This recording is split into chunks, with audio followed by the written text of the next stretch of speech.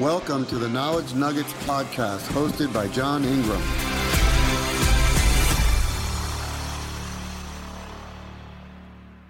All right, awesome. So let's see if David there can key up the slides, and we'll see what surprise we have in store for us today. So, yeah, this is Knowledge Nuggets. I'm your host, John Ingram, John Ingram Knowledge Nuggets. For those of you who may have watched in the past, this is episode number 7. We launched this idea, I guess, in 2021, right, guys? January. Yeah. It's now April 22nd, 2021. As always, I have no disclosures on any topics today or any other day.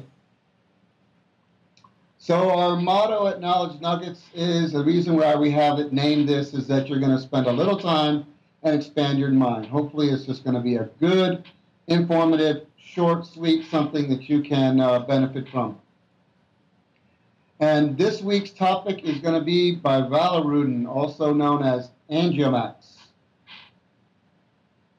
So as you know, if you've watched before or not, but if you're wondering, our format is different topic each week. It's actually every other week, but it's going to be something I hope that you can take home with you and be a better clinician tomorrow. And when you see a golden nugget in the right-hand corner of a slide, that's kind of like a take-home slide.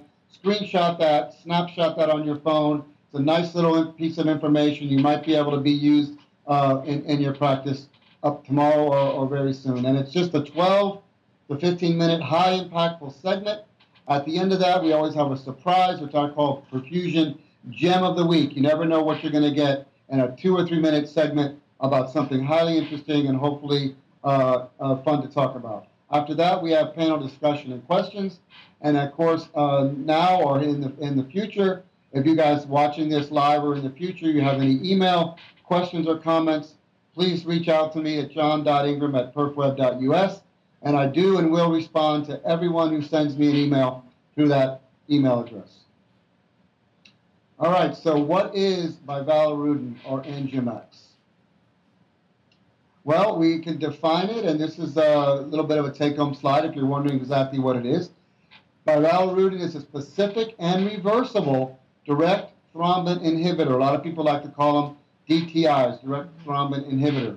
It is a synthetic 20 amino acid peptide with the chemical name of, you can feel free to have at that.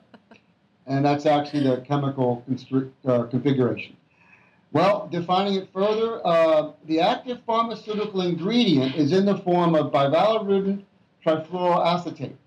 It is a synthetic congener of the naturally occurring drug hirudin, which I think most people know is found in the saliva of the leech, Hirudo medicinalis. Okay, medical leeches. It's found in their saliva. And one of the reasons why they're able to do what they can do is that as they draw the blood out from your skin, they keep it from clotting. Very wise, very good adaptive animal evolution there. Well, the blood will not clot on them, so it's productive for them to be able to keep the blood anticoagulated on the isolation, on the spot where they're drawing from, and it doesn't clot, and they are able to retrieve it. So a DTI, it's a DTI that overcomes many limitations seen with indirect thrombin inhibitors, such as heparin. It's a potent and highly specific inhibitor of thrombin, hence its name. It inhibits both circulating and clot-bound thrombin, and it also inhibits thrombin-mediated platelet activation. So it's a very nice anticoagulant in that regard. Further defining it, it has a quick onset of action, we're going to talk about that, and a short half-life. It's supplied in a sterile white lyophilized powder as an off-white color in a single-dose vials. Each vial contains 250 milligrams of bivalirudin, and this is equivalent to 275 milligrams of bivalirudin trifluoroacetate, which is what you actually end up with because it has 125 milligrams of mannitol and sodium hydroxide to adjust the pH to between 5 and 6. When it's reconstituted with sterile water, it is relatively clear, pretty much colorless, sometimes a slightly yellow tint in the solution once you reconstitute it. So if you look at the coagulation cascade, because we're talking about thrombin, you see there you have the intrinsic pathway and the extrinsic pathway, but they come together in the red there at the common pathway. And go ahead for the next slide, Dave, and you'll see there that Thrombin, this is what this anticoagulation, the direct thrombin inhibitors, this is where its mode of action is, in inhibiting the formation and the continuation of the coagulation cascade right there at the site of activating thrombin. So what about thrombin? Let's talk about that a little bit so we can understand what an antithrombin, direct thrombin inhibitor is doing. But thrombin and its role in coagulation, it's a serine proteinase that is central to the thrombotic process. As you saw there, it's on a central line mainstream to forming a clot. It cleaves fibrinogen into fibrin, and it activates as well as cleaving fibrinogen into fibrin. It also activates factor 5, 8, and 13. And so it further stimulates the coagulation process. It has what they call backfeed or ramification effects, and further stimulates other factors in the coagulation cascade to continue their activation. But it also allows fibrin to develop a cross-linked framework that stabilizes the thrombus. So the fibrin, as you guys know, comes in around the platelets that are being plugged up and forms a heavy-duty meshwork and really stabilizes that thrombus or that clot. So if you can prevent thrombin from forming fibrin into fibrinogen, you don't have a good clot going on at all. So thrombin promotes, go back 1 second, on that last line there, thrombin promotes further thrombin generation, and it activates platelets and stimulates aggregation. So if you can, again, stop thrombin from doing that, you have all these benefits of stopping what thrombin is trying to do. Okay, Dave? So what is the clinical pharmacology? If you want to know a little more, it's a take-home slide for you here.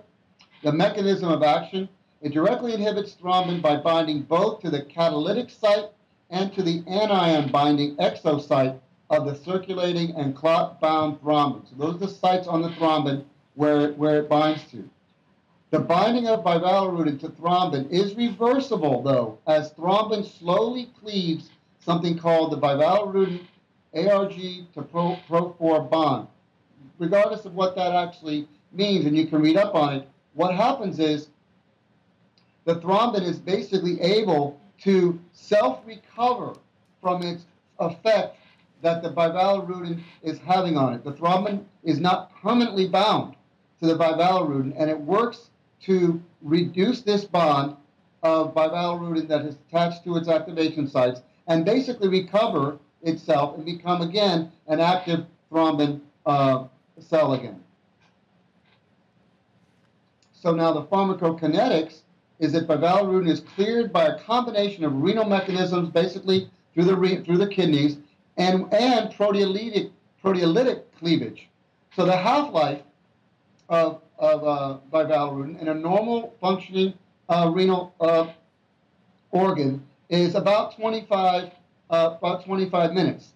And a mild renal dysfunction, whatever you define that as, it could be prolonged, maybe like 29 minutes. Moderate renal dysfunction is going to be longer than that, somewhere around 34. But somebody in severe renal dysfunction, it's going to basically more than double the half-life of bivalirudin. And this is important because if you're giving somebody bivalirudin, and we're going to look at how you give this, the bivalirudin is going to continually to accumulate if your body is not eliminating it at the expected rate that the dosage was determined to be. So, but once you discontinue and start discontinuing the IV infusion of the bivalirudin, the coagulation times will return to normal in about 1 hour in a normal functioning renal organ patient.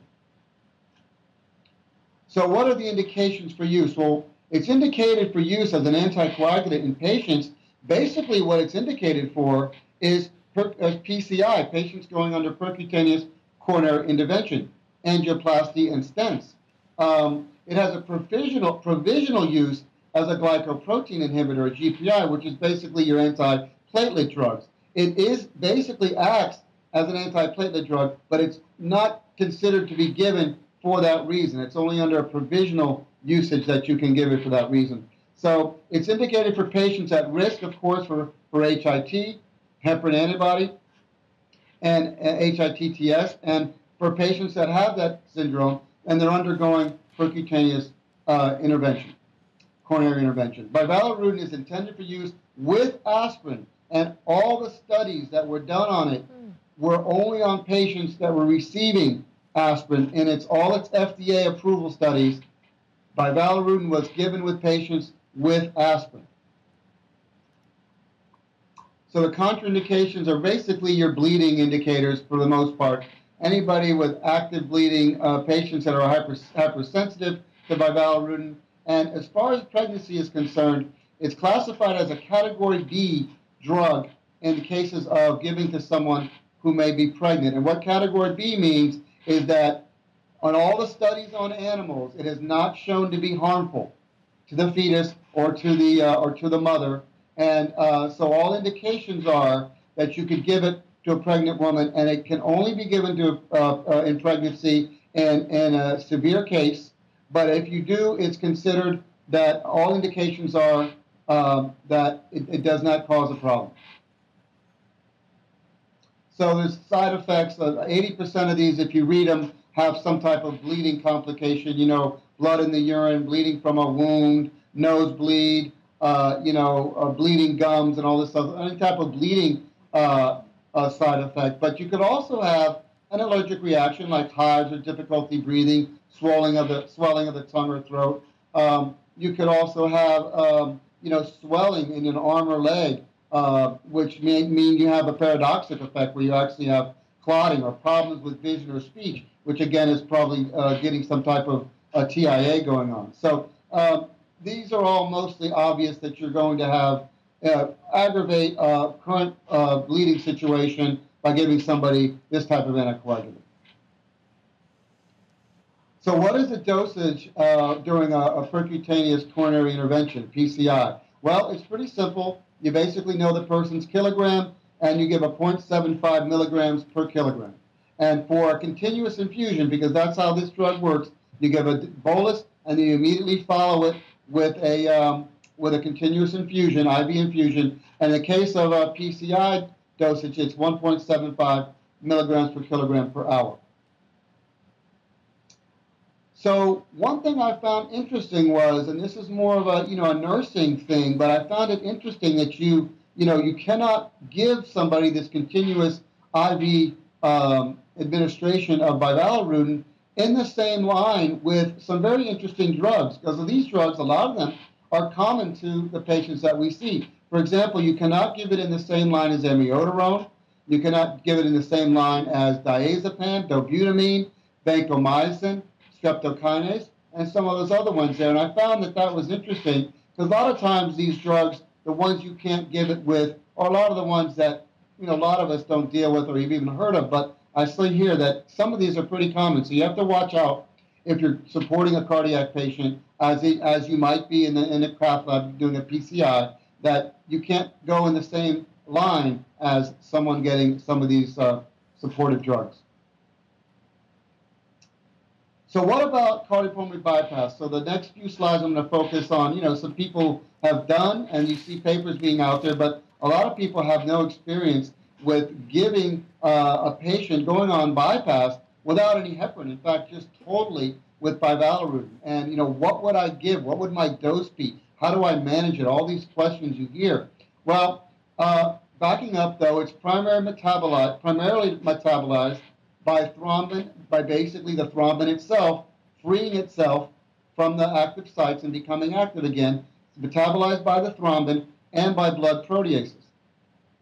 Potential coagulation when the blood stagnates. That's what you have to remember if you're going to put a person on bypass. It's very easy, and it doesn't take very long if you have stagnated blood for the blood to coagulate. Because remember, it's only got a half-life of 25 minutes, and that thrombin is working very diligently to reinstitute itself as active thrombin. So stagnant blood becomes very concerning when you do a Bivalirudin on bypass. So what are some of the places you have to be concerned about? You have to be concerned about your cardiopulmonary bypass filter, the surgical field, cannula tips when you're off bypass, the cardiotomy reservoir if you're doing cell saver, okay? All of these things. So whenever you have stagnant blood, it's the pooled blood is easily could gel in the surgical fields, down into the pericardium and so on. where we always have blood accumulate. You could have clotting there. Even though you have sufficient levels of bivalirudin anticoagulation, when you have stagnation, you can actually have clotting right there where the blood is stagnant. So for on-pump procedures, what are you going to do? You're going to draw a baseline ACT like you normally would prior to giving the bivalirudin, and you're going to multiply your ACT baseline times 2.5. We're not doing 480 anymore. If you have a baseline ACT of 100, you're going to multiply times 2.5. Your ACT during this case is going to be 250 seconds, or whatever 2.5 is. Forget about the 480 that you're all used to with heparin. This is a whole different scheme now. Your initial dose is 1 milligram per kilogram bolus. That's very simple. But you then immediately, and this goes to the anesthesiologist, continuous infusion of 2.5 milligrams per kilogram per hour. Or I suppose that could be done into the pump. But you also are going to put 50 milligrams in your pump prime. Okay? This is a take-home slide. Like I have the golden nugget there for anybody thinking about, can I do a case on bivalirudin by itself? Also, you have to consider lower doses in renal, liver, and or significant heart dysfunction, renal failure, liver failure, because it's not going to break down the bivalirudin as rapidly. Also, the note, cell saver or other parts of the circuit where blood is collected but not directly circulating should have citrate added, sodium citrate added, right? You're not going to use heparin. The whole reason that you're using bivalirudin is that you have a HIT patient that has a heparin allergy, right? So you can citrate your cell saver blood. Now, what about off pump? Well, you can do bivalirudin off pump, and it's basically about 3/4 of the dose of an on pump procedure. If you notice a minute ago, I said your initial dose on pump was 1 milligram per kilogram. It's 0.75 bolus for off pump, and it's 2.5 milligrams per kilogram on pump, 1.75 milligrams per kilogram per hour off pump. So basically 3/4 of the dose, both bolus and infusion rate for off pump procedures. So you have to think about adjusting your dose while you're on bypass. You may, if you have subtherapeutic ACT levels below that 2.5 baseline that I mentioned, you're going to have to adjust your infusion rate, and you might up it by 0.25 to 0.5 milligrams per kilogram an hour to keep your ACT at your goal. You may just have to give a bolus on pump. You may not have time, if your ACT is dropping too low below your target, just upping your infusion rate. Well, that's going to take time before you get a higher circulating volume in there. You may have to give a bolus, and you want to think about something between 0.1 and 0.5 milligrams per kilogram as a bolus directly into your pump to keep that get that ACT back up there.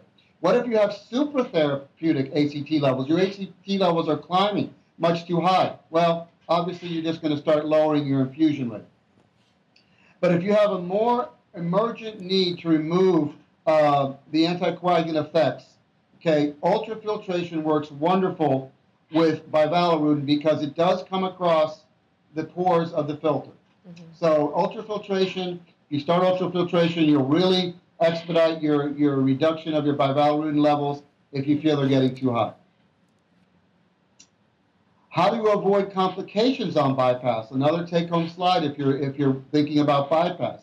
You should use closed systems whenever possible to minimize stasis, right? A venous reservoir bag is going to be all part of the movement of the circulation a little better than an open reservoir where blood can sit a little bit stagnant at the top and moves a lot more quickly at the lower part of your reservoir. So closed systems are recommended. You need to saline flush the veins. They're talking about up on the table when you do your grafts and you flush the grafts with blood to test them and stuff like that up at the table. Don't use blood. Use saline because that blood is likely to be static inside the vein for a while. Could clot off your vein graft. They actually recommend running low blood levels in your venous reservoir. You're going to have to be judicious about this, but again, if you have a lower level, what's coming in is rapidly being pumped out. You're not going to have stasis in your reservoir. There's more things you have to consider. Give cardioplegia every 15 minutes instead of 20 minutes or longer because you have to keep flushing that cardioplegia line every so often to make patency, to keep it patent or from clotting. Any blood-filled recirc lines or any lines in your system that are generally clamped but have blood in them, you need to flash them. You need to open the clamp and flash them at least every 15 minutes. Avoid stagnation for too long. And also, you shouldn't do hypothermia. They recommend against that because what you're doing is when you go cold temperature, remember that the metabolism of the thrombin itself is working to free itself from the bivalirudin. That the dosage that you're given, the infusion, is because the pharmaceutical reaction knows that you're constantly eliminating the effectiveness of the bivalirudin off of the thrombin. It's freeing itself from the bivalirudin. So you have to have a constant infusion going. If you cool the patient, that slows that enzymatic process down, and now you're going to have an overabundance of your bivalirudin on pump because you cooled. Does that make sense? Mm-hmm. Yes. Yeah. So now how are you going to come off pump? This is interesting because, while this is reversible, you can't give protamine and reverse it. This is going to be a process before this bivalirudin wears off. There's a half-life and a process that has to happen. So what they recommend is you stop your bivalirudin at least 15 minutes before coming off the end of bypass. You consider ultrafiltrating 30 to 60 minutes prior to coming off bypass to remove some of that excess bivalirudin. Now, you have to be very careful. You have to keep monitoring your ACTs here. It's not just time to, hey, let's get rid of all the bivalirudin, but you're trying to work yourself to more of a minimal standpoint so when you come off, you've got less for the body to take care of on its own. You're still on pump. You can do a few things like ultrafiltrating for one thing. Mm-hmm. But once you're off bypass, they recommend that you take that arterial cannula out of the aorta and move it over to the atrium. Or just give blood through the venous line, I suppose. But you do not want to have, 10 minutes go by with the arterial cannula in, and give 100 like we all hear all the time. And meanwhile, the arterial cannula has clots in it, and now you've just stroked the patient. If you're giving up the right atrium through the venous line, if you have that ability, or move the arterial cannula to the right atrium, and that happens, well, at least the clots are going into the pulmonary system where largely they can be filtered out and trapped, and it's not going to the brain. You have to consider these things. With the stagnation, you always have to be very cognizant of it. So you continue your ultrafiltration, as I said, but actively keep monitoring your ACTs that you don't get your ACTs too low. If you need a rescue option, low-dose recombinant activated factor 7 has been used as a potential rescue option. You get yourself into a bleeding situation, you have too much bivalirudin, you're off pump, you're bleeding. What are you going to try to do? You can try to give some factor 7.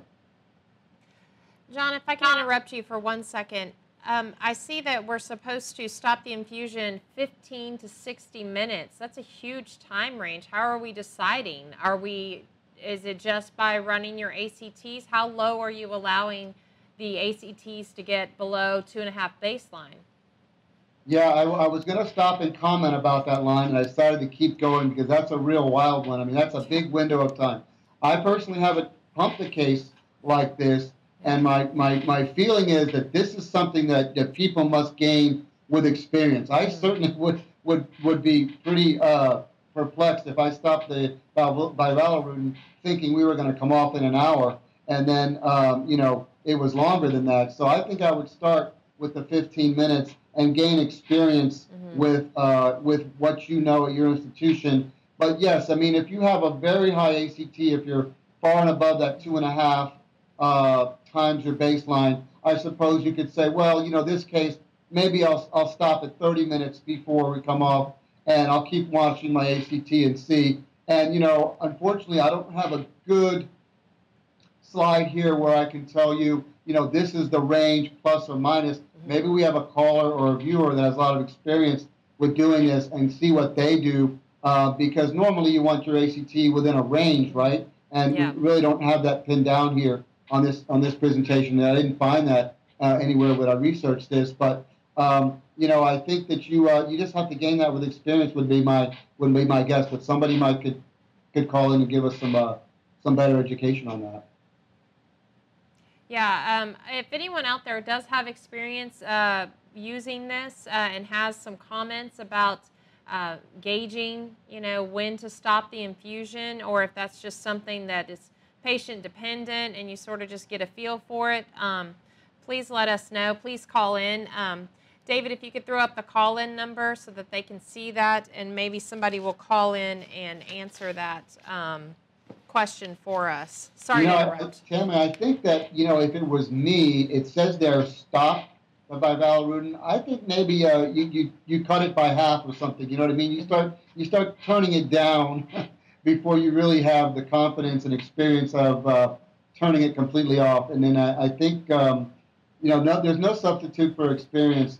But I'd be interested to know if somebody has experience with this. I personally haven't done a case, and I don't think I've seen a case done strictly with Bivalirudin. Have you? Yeah. No, I have not. Yeah. That's why I'm glad I found the guidelines, at least, that apparently there's people that have done it and have figured out. There's a lot to consider with the stagnation. It apparently is not very forgiving for very long. Of maybe just maybe 5, 10, 15 minutes at the most of blood being stagnant, that the clotting can start to happen, wherever you're having stagnation. So it's pretty. I guess you got to be pretty on top of all aspects of your circuit and cannulas and whatnot, and even in the surgical field. Well, yeah, that's what I was going to say. Even in the surgical field, where we have very little control over that, but that's definitely something to get used to. And I wonder if, rather than really trying to infuse, once you come off pump and you've infused the blood that you need to, I wonder if it isn't just better take that cannula out and just send your volume over to the cell saver. It sounds like really a lot to keep up with. It sounds kind of crazy, actually. Yeah. It sounds like, you might want to come off pump and just go right into sort of tanking up the patient. Yes. Pretty well, and working with the anesthesiologist, maybe leave the patient a little bit dilated, and then tanking him up, getting a lot of your pump blood in, getting those cannulas out, and then go with your cell saver and you tank up the patient somewhat and let the anesthesiologist then sort of manage the pressors. Hopefully, I think you have to. This is not something that too many of us know a lot about and have a lot of experience doing. I don't know anybody that does. It'd be interesting to see, but. Well, we do have our call-in number up. Again, we invite you to call in and comment and let us know your experiences with AngioMax. If you have any additional guidelines or tips on how to manage this, I think it's very interesting. We do have Jeff commenting on YouTube that he did use it once for open heart surgery about 15 years ago, but the patient bled and bled and bled. So that was his experience with it. And Joe was asking a little bit about if ultrafiltration would help. And yes, you did cover that you can use that to help control your ACT, to lower your ACT if it's starting to get out of control there. So wow, that was a great topic, John. Thank you. It really comes across the ultrafiltration pores, and so that is a pretty aggressive way to do it, and they recommend that if you get too much on board. And I think again, you might have to be careful that you don't overdo that, because it sounded like from the research that I did that you can remove some pretty significant amount of Bivalirudin through that ultrafiltrator. So, some interesting things to think about there. Yeah, I mean, even just thinking about the cardioplegia, really, you're really going to have to be staying on top of that, hoping your surgeon is sewing quickly so that you're able to give your redose amount if needed, really every 15 minutes. And even, I started thinking about for those folks that use Del Nido, you're giving that initial dose and then the blood's just sitting there in your cardioplegia circuit. So you'd have to definitely think about that too if you, want to keep it open in case you need to give another dose later on. I know that's not that common, but sometimes you get into some of these complicated procedures. They go a little bit longer than that recommended, 60 to 80 minutes, and you might have to give a redose. I know I've done it before for sure. All of your 4-to-1 blood cardioplegia systems, you give the dose, and it's usually what I think most people are 20 minutes dose, thereabouts. It depends. But, they don't recommend that it sits for that long. They say that, you're pushing the envelope at 15 minutes, and if you have nowhere to, push that blood through the circuit, and the surgeon's not ready for it, I guess you're gonna flow. You have to flow several hundred cc's to get it from the beginning of the, from where you're taking it from on your oxygenator through all of your cooling system and up to the table to flush it. I don't know. Are you flushing it into a bowl and suctioning it back to the cell saver? I don't know. I guess I don't know. I don't know. Huh. You wouldn't want to lose all that blood. It's quite a bit of blood, right? Yeah, that's quite a bit of blood. Huh. Okay. All right. Well, I didn't mean to interrupt you. I think you were getting to the gem of the week, which gem of the week might be coming up. I think there we go. So what we do with the gem of the week? Anybody who hasn't seen before, it's a surprise.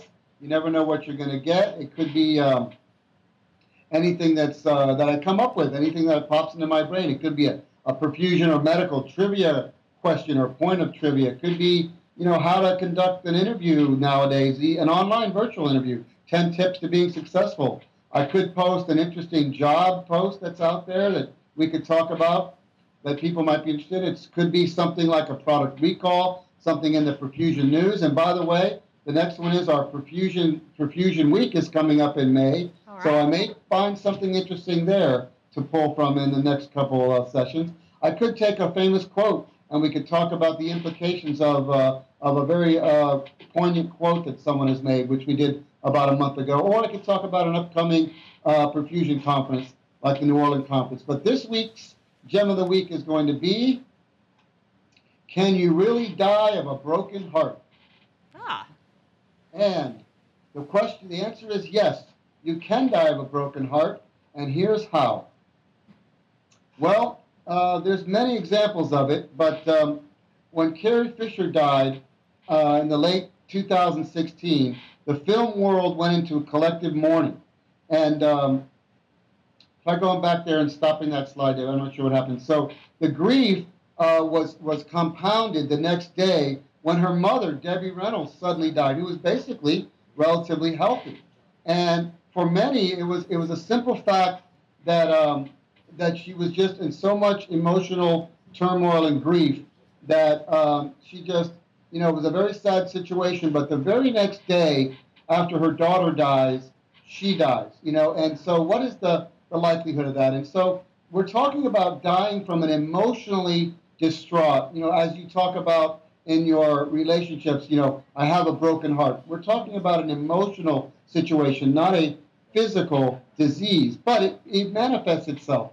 And so what we know, this is Dr. Stamp, an Australian cardiologist who was interviewed on this topic at one point and wrote an article. And when he was interviewed, this is what he said. He said, well, what we know is that for some people, the stress of losing a loved one or any kind of stressful event in your life, for example, a divorce or getting bad news about terminal cancer. I mean, there's a number of things that can precipitate this. And it does precipitate a whole bunch of reactions in the physical body as well as in your mind that can and do cause disease and sometimes can cause someone to pass away. A quote from Dr. Stamp, a famous Australian cardiologist, said that about this. So then, while the stress of grief may bring on general health impacts, there's a legitimate and specific medical condition, and this is called Takotsubo cardiomyopathy. Takotsubo is a Japanese word because it was discovered and described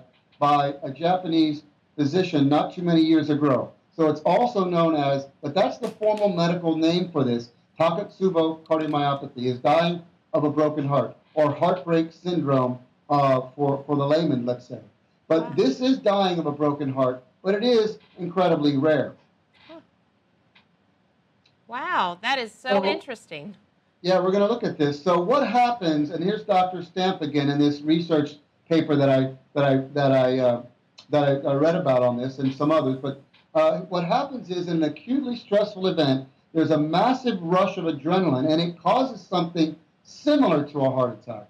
When it comes to Takotsubo, we do actually see all the tests. And he's talking about the the EKG and the echo and all the cardiac tests that point to somebody having a heart attack.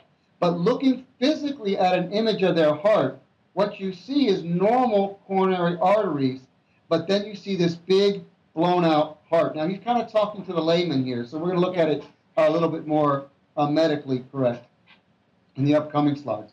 And here you go. So you have a normal heart on the left, and basically this is a manifestation, Tammy, of the left ventricle. So you see the normal heart there on the left, the normal ventricular size, and somebody who is suffering this severe emotional condition, the shape of the left ventricle actually balloons out and becomes enlarged.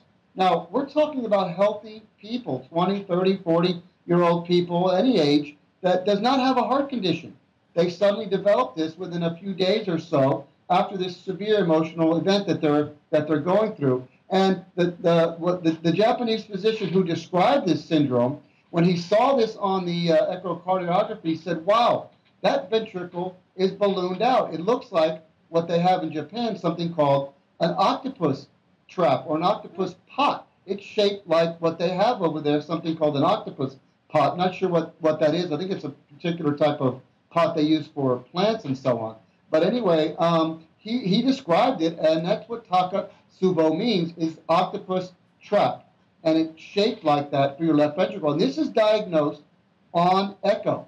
Somebody who has broken heart syndrome, their symptoms are diagnosed on echo, and the shape of the left ventricle will be abnormally ballooned out like this and contracting relatively poorly. So can you die of a broken heart? Well, its surging stress hormones flood the heart and stop the left ventricle from contracting normally. It mimics a heart attack with chest pains and shortness of breath, and often can be misdiagnosed. Patients are not having necessarily a heart attack. But most patients recover within a couple months. The situation subsides, their emotional situation, begins to improve. But 1 in 5 people, Tammy, actually can die of this broken heart syndrome. They have it severe enough. That's absolutely unbelievable. I can't believe it. So this mythology that you can die of a broken heart comes from somewhere, and we've often thought of it as folklore, but it is a real physiology. Dr. Stamp quoting there again. Broken heart syndrome is also known as stress-induced cardiomyopathy or apical ballooning syndrome. You might hear it called that. So here you go, another little graphic from another article that I found. I know it's a little bit of a repeat, but here you have it's a temporary heart condition after an intense physical emotional event. And you see normal ventricle and ballooned out ventricle. And I'll state one thing here, and that is that women are 9 times more likely to have this occur to them than are men. But make no mistake about it, men also can do it and have had this syndrome. Wow. It is probably, heavily hormonal based, but this is an emotional condition. So can you really die of a broken heart? Well, it's rare, but believe it or not, we have approximately 200,000 cases per year in the United States. And it requires lab testing and really imaging in order to diagnose it correctly. The syndrome can last and linger for several weeks or months, slowly getting better over time, usually is what happens. Wow. What are the symptoms? Sudden onset of chest pain, shortness of breath, palpitations, nausea, vomiting. And Tammy, aren't those all exactly the same thing you see when you're having an MI? Yeah. Well, the treatments are ACE inhibitors. They're basically going to help you reduce your blood pressure so the left ventricle is not working as hard against as high of blood pressure. Beta blockers, you have this huge adrenaline rush. Your heart rate is probably up. Your beta blockers are going to slow your heart rate. So you're going to, try to decrease some of that tachyrhythms that you have going on. And then anticoagulants may be given for a short period of time, because if you have a ballooning ventricle, you may have some stagnation in the apex of the ventricle. You could have a risk of a stroke. So sometimes they will give you these 3 things where you have a decrease your chance of having a stroke and a clot eject from your LV. So there you go. So if you guys have any questions, comments, email me at this email that I mentioned earlier. I will respond to anyone who sends me an email there. And if you have any suggestions for an upcoming show, love to hear from you that on as well. So thank you guys so much for listening. I think we're ready for our panel discussion on Bivalirudin, or can you really die of a broken heart? Yeah, those were great talks, and I especially like the gem of the week. That was really, really interesting because, of course, many of us have heard of dying of a broken heart. You even read about those stories. I didn't realize that Carrie Fisher and her mother died so close together. I remember it being close, but I didn't realize it was that close. But, you know, you read about those human interest stories where, you know, people who've been married for 50 years or more, and you know, one of the partners dies, and shortly thereafter the other partner dies too, and everyone, you know, likes to believe it's because they were so lonely and died of a broken heart that they lost their life partner and their soulmate. So that's really interesting. You know, it makes sense that it's a stress-induced injury because we know stress can play such havoc on our entire body. I mean, you know, that's a real interest of mine, and it really is, you know, that's not the kind of stress that I typically talk about, the chronic stress, the stressors in our lives that we don't find an outlet for. But I suppose some of the same techniques could be applied to these people who are suffering these you know, very traumatic events, probably often unexpected, is, you know, really trying to incorporate some of those coping mechanisms, you know, whether it be support system or finding a physical outlet, you know, running or exercising or even painting, you know, depending on if you want to go the more adrenaline rush kind of stress reliever, or if you'd prefer the meditation, calm your mind, you know, nature walks, painting, reading, those sorts of things. But, you know, it seems like probably the people who get better either had less of a stress reaction, had a healthy heart to start with, perhaps less of a stress reaction, or indeed did have some of the coping mechanisms, because, of course, you know, a sudden death or a death of a loved one, that's going to take a very long time to get over, usually more than a few months. And so just already start seeing recovery then seems like that those people must have had, you know, some different situation, either in how they dealt with it or how their heart started out, you know, initially. I think this is, you make a good point about, you know, daily stress, the stress of a very busy, you know, multitasking person who's got a million things on their plate. They wake up in the morning, they're running 80 miles an hour from morning to night. They're doing a million things. They've got a million things to think about and do.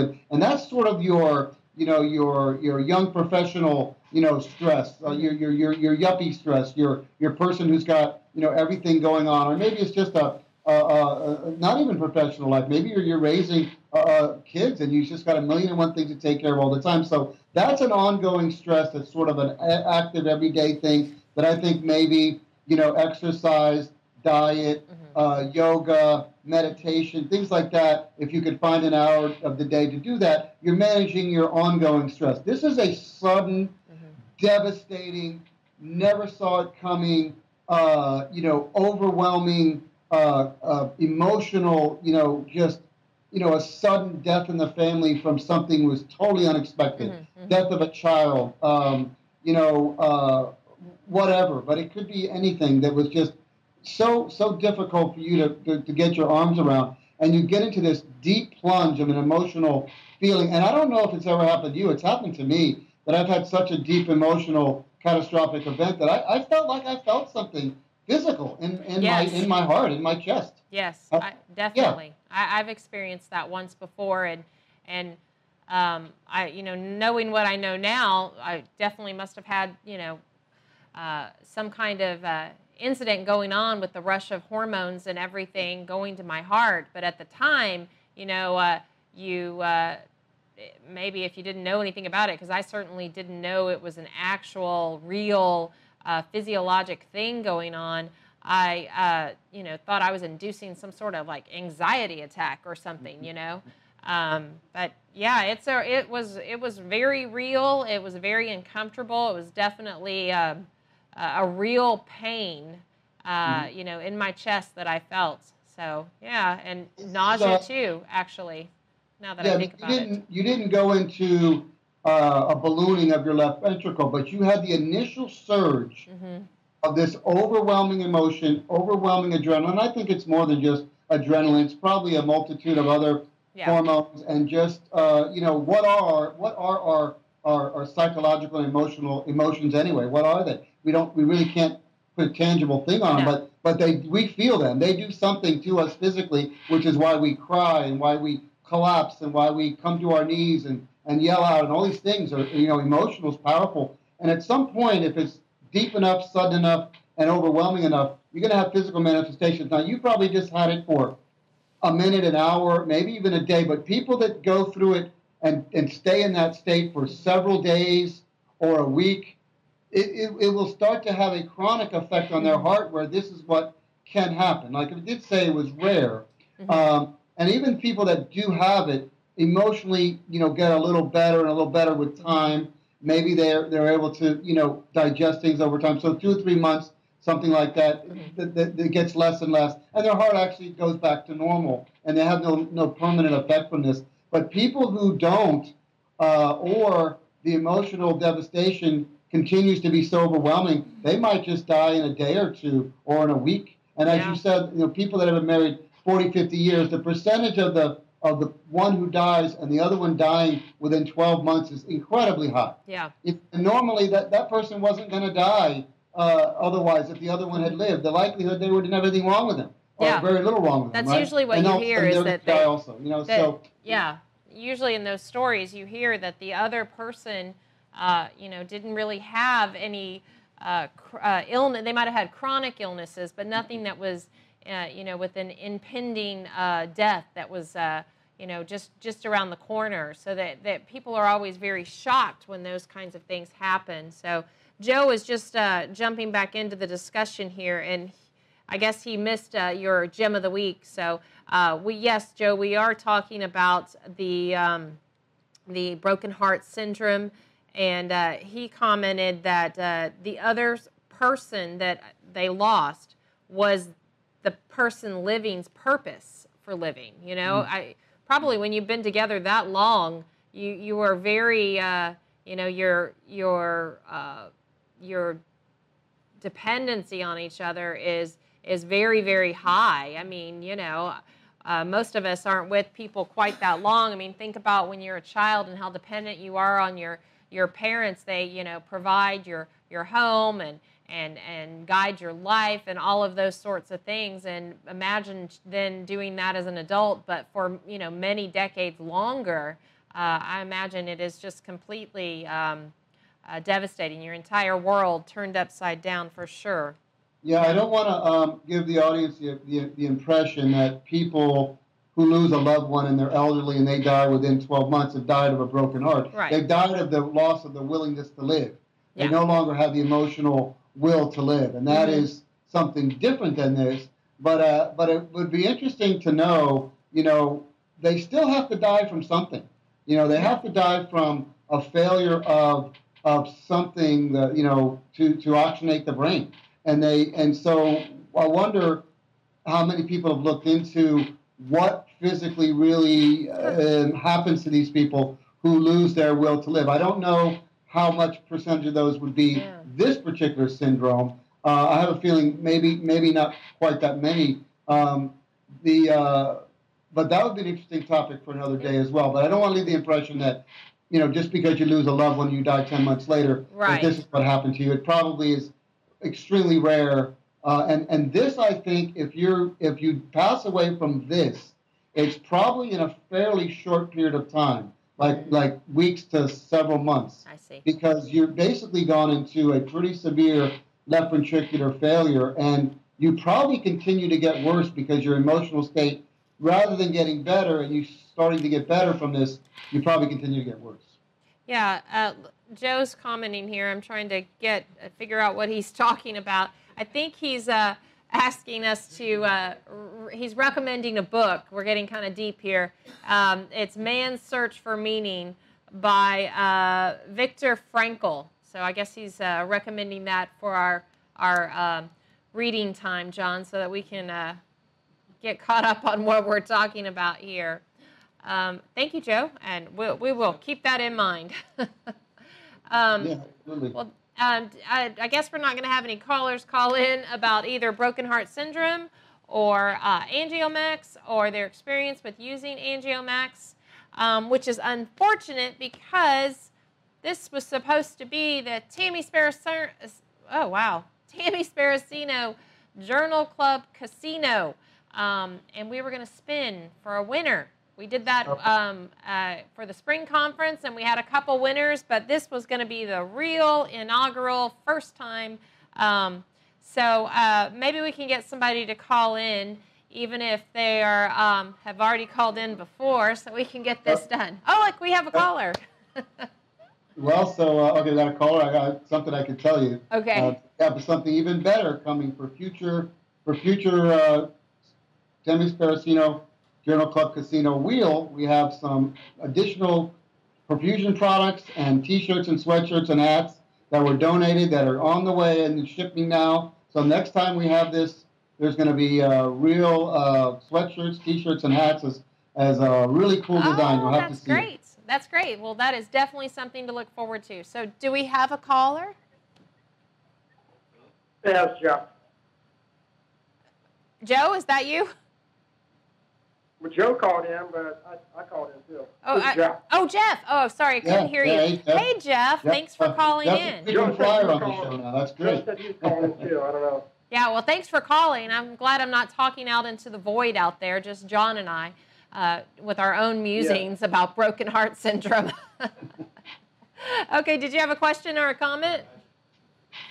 Hey, so, I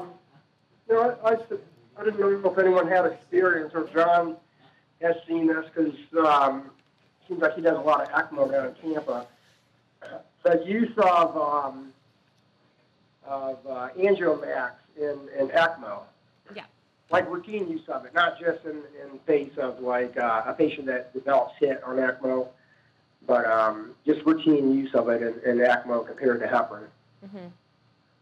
Yeah, I was gonna talk about it on ECMO, and I decided to go and do something. We do a lot of ECMO talks on the show, so I decided to talk about it on bypass. But you actually are seeing it at it's not uncommon on ECMO. It's not uncommon on ECMO. I know places that do strictly Angiomax for their ECMO, and basically you want to start off with an infusion and get your PTT. You want to use your PTT and do your 1.5 times baseline range of 40 to 60 or something like that, whatever your 50 to 70, 40 to 60 range, what your institution likes to use.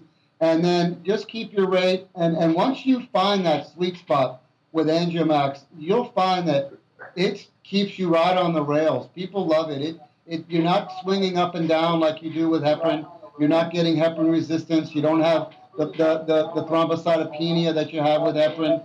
The big downside is you can't reverse it, but half-life is 25 minutes. So once you get your PTT right where you want it and you have that infusion rate set, I bet you leave it there for days on end without having to adjust it. So John, people love it for that on it. Let me interrupt for just a second. I think we're getting feedback from your viewing the show, Jeff. If you wouldn't mind turning down your volume while you're on the call. I just muted it. Oh, wait, I'm sorry. Could you repeat that?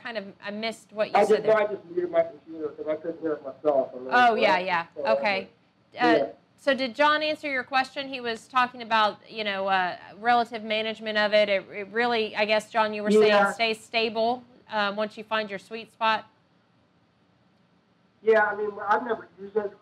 We thought about using it in the past for HIT, and we ended up, due to the cost of it, we ended up just using our Gatroband and had pretty good success using that. So I don't know. I just wanted to see what people were doing. I know specialty care. They seem to use a lot of their accounts. I don't work for specialty care, but that's what I've been told or whatever. So I didn't know. Yeah. That's what some of the feedback was on it. Well, and John, do you have any experience with a Gatroband for ECMO? Not that I can recall, but I can tell you that the cost of these DTIs is pretty earth-shattering. Yeah, especially in comparison to heparin, right? The cost of them, I'm hearing the number one time, but I don't know, Jeff, do you know what the cost is? It's in the $1,000 range for a single dose, if I'm not mistaken. Yeah, I don't remember what the cost is. I know it's pretty up there, especially if you're going to use it like day, on a PBS on patient, run it for weeks on end or whatever. Yeah, for I sure. don't remember what the cost. I don't remember what the cost was. I know argatropine was much cheaper. That's one of the reasons that's the DTI we use and stuff. Okay, well, thank you for calling in, Jeff. I appreciate that, John. So glad you had some experience with that to be able to share with Jeff.